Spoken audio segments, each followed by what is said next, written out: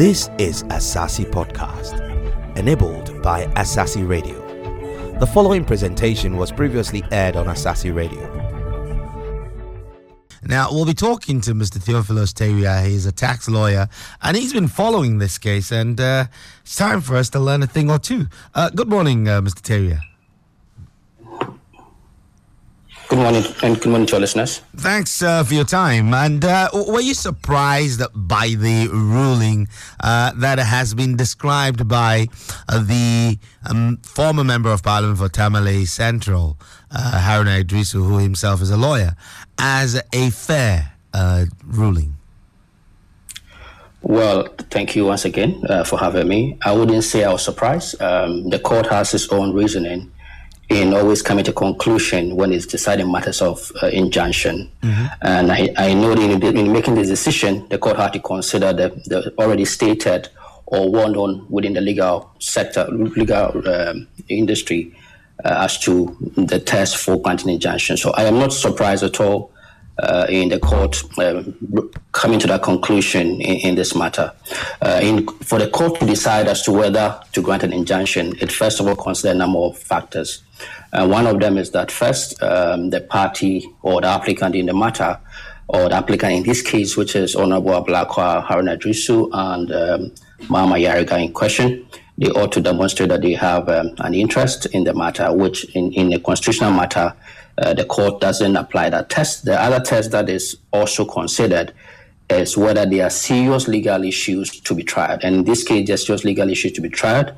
And the court would also consider issues about, on the balance of convenience, who stands to suffer more. So when the court measures all these factors, the court was of the view that the state stands to suffer more rather than the entire population. Right. Now, as that may sound logical for the untrained mind, I would like to turn our attention to a couple of scenarios. If, of course, the respondents, the ruling goes in the favor of the respondents, then things will continue as normal. In the event that the ruling of the substantive matter itself goes in the favor of the applicants, in my mind, it seems that it would create a bit of a challenge for the government and the Ghana Revenue Authority. How do you see this panning out? Well, I don't think that will be a problem from the revenue point of view, or let me say the government in question, because the Revenue Authority is charged with the responsibility of collecting taxes and is a well-established institution. They have a mechanism for administering this tax, including keeping records. And before this E-Levy was supposed to start on the 1st of May, obviously the Revenue Authority would have done some consultation with the PSPs, that's the payment systems, the banks, and other charging institutions. So obviously, robust, I wouldn't say robust, but some operational mechanisms have been put in place to make the collection of the tax quite effective. So the same manner, obviously, since it's an electronic system, it's very easy to determine the volume of transaction that has gone through, the taxes that have gone through. And let me also point out materially is that we have a regime for refund, which is set out in the domestic law. So any taxes which have been collected, any taxpayer is eligible to apply for refund. So it's quite easier on the part of the Revenue Administration to be able to track all the taxes that have been collected in relation to the E-Levy. And I don't think that will be a problem to administer. But the question as to whether the court would in this matter rule otherwise is something that the coming days will show. Now, Mr. Tawiah, the question of precedence comes to mind. Is there any case such as this in our history or in the history of common law? This case in question in relation to tax is quite peculiar, but we have a lot of matters that the court have put an injunction and parties have gone to win the substantive matter. But in terms of this matter, it's quite peculiar because this is the first time members who are part of the legislature have come to court to say that the procedure for imposition of tax is irregular. So it is quite unusual. But let me also point out that it is not the legislature that is in the court. It is some members of the legislature who are in the court and challenging this matter. So, I mean, it is quite an interesting one, and I think that in the coming days, the court would make a decision. But we can second guess from the application how it may turn out at the end of the period. Now, a lot of, accusations and counter-accusations have been thrown around on this. From a strictly legal perspective, is there any substance to the claim that this is a politically motivated move and rather is not the testing of our law as far as this rather controversial Act 1075, the Electronic Transaction Levy Act being passed? I wouldn't say it's political, even though the parties involved or the applicants in this matter are political actors. And so it is quite easier to lend itself that this is political strategy or whatsoever.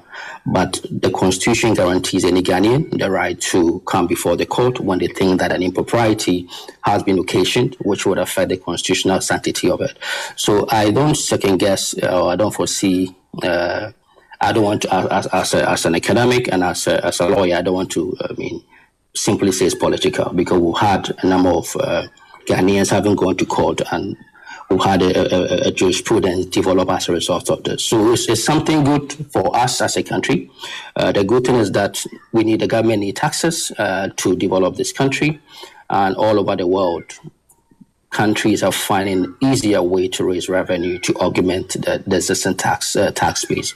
So it is something that, for me, I expect the government to communicate clearly to the citizens. At the moment, it is unclear whether this tax is coming to be a permanent feature of our tax system. It will be good to have a clear timelines for which these taxes will be imposed. If you look at the banking sector, for example, we have stabilization levy, which is bound by time.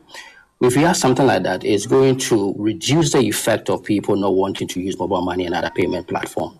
So that must be clearly communicated. We must have a definitive period where all of us are shouldering the tax obligation, because if that is not the case, it's going to have a distortionary effect on the populace, and it's going to have a negative effect, even though it's going to yield revenue for the state. So my view is that the government must communicate clearly on this, and let's look at addressing the issue about the refund. The revenue has come out clearly that they are going to have a refund mechanism to refund those who were overcharged. I utilized the tax on the 1st of May, and I didn't see that, but others suffered that.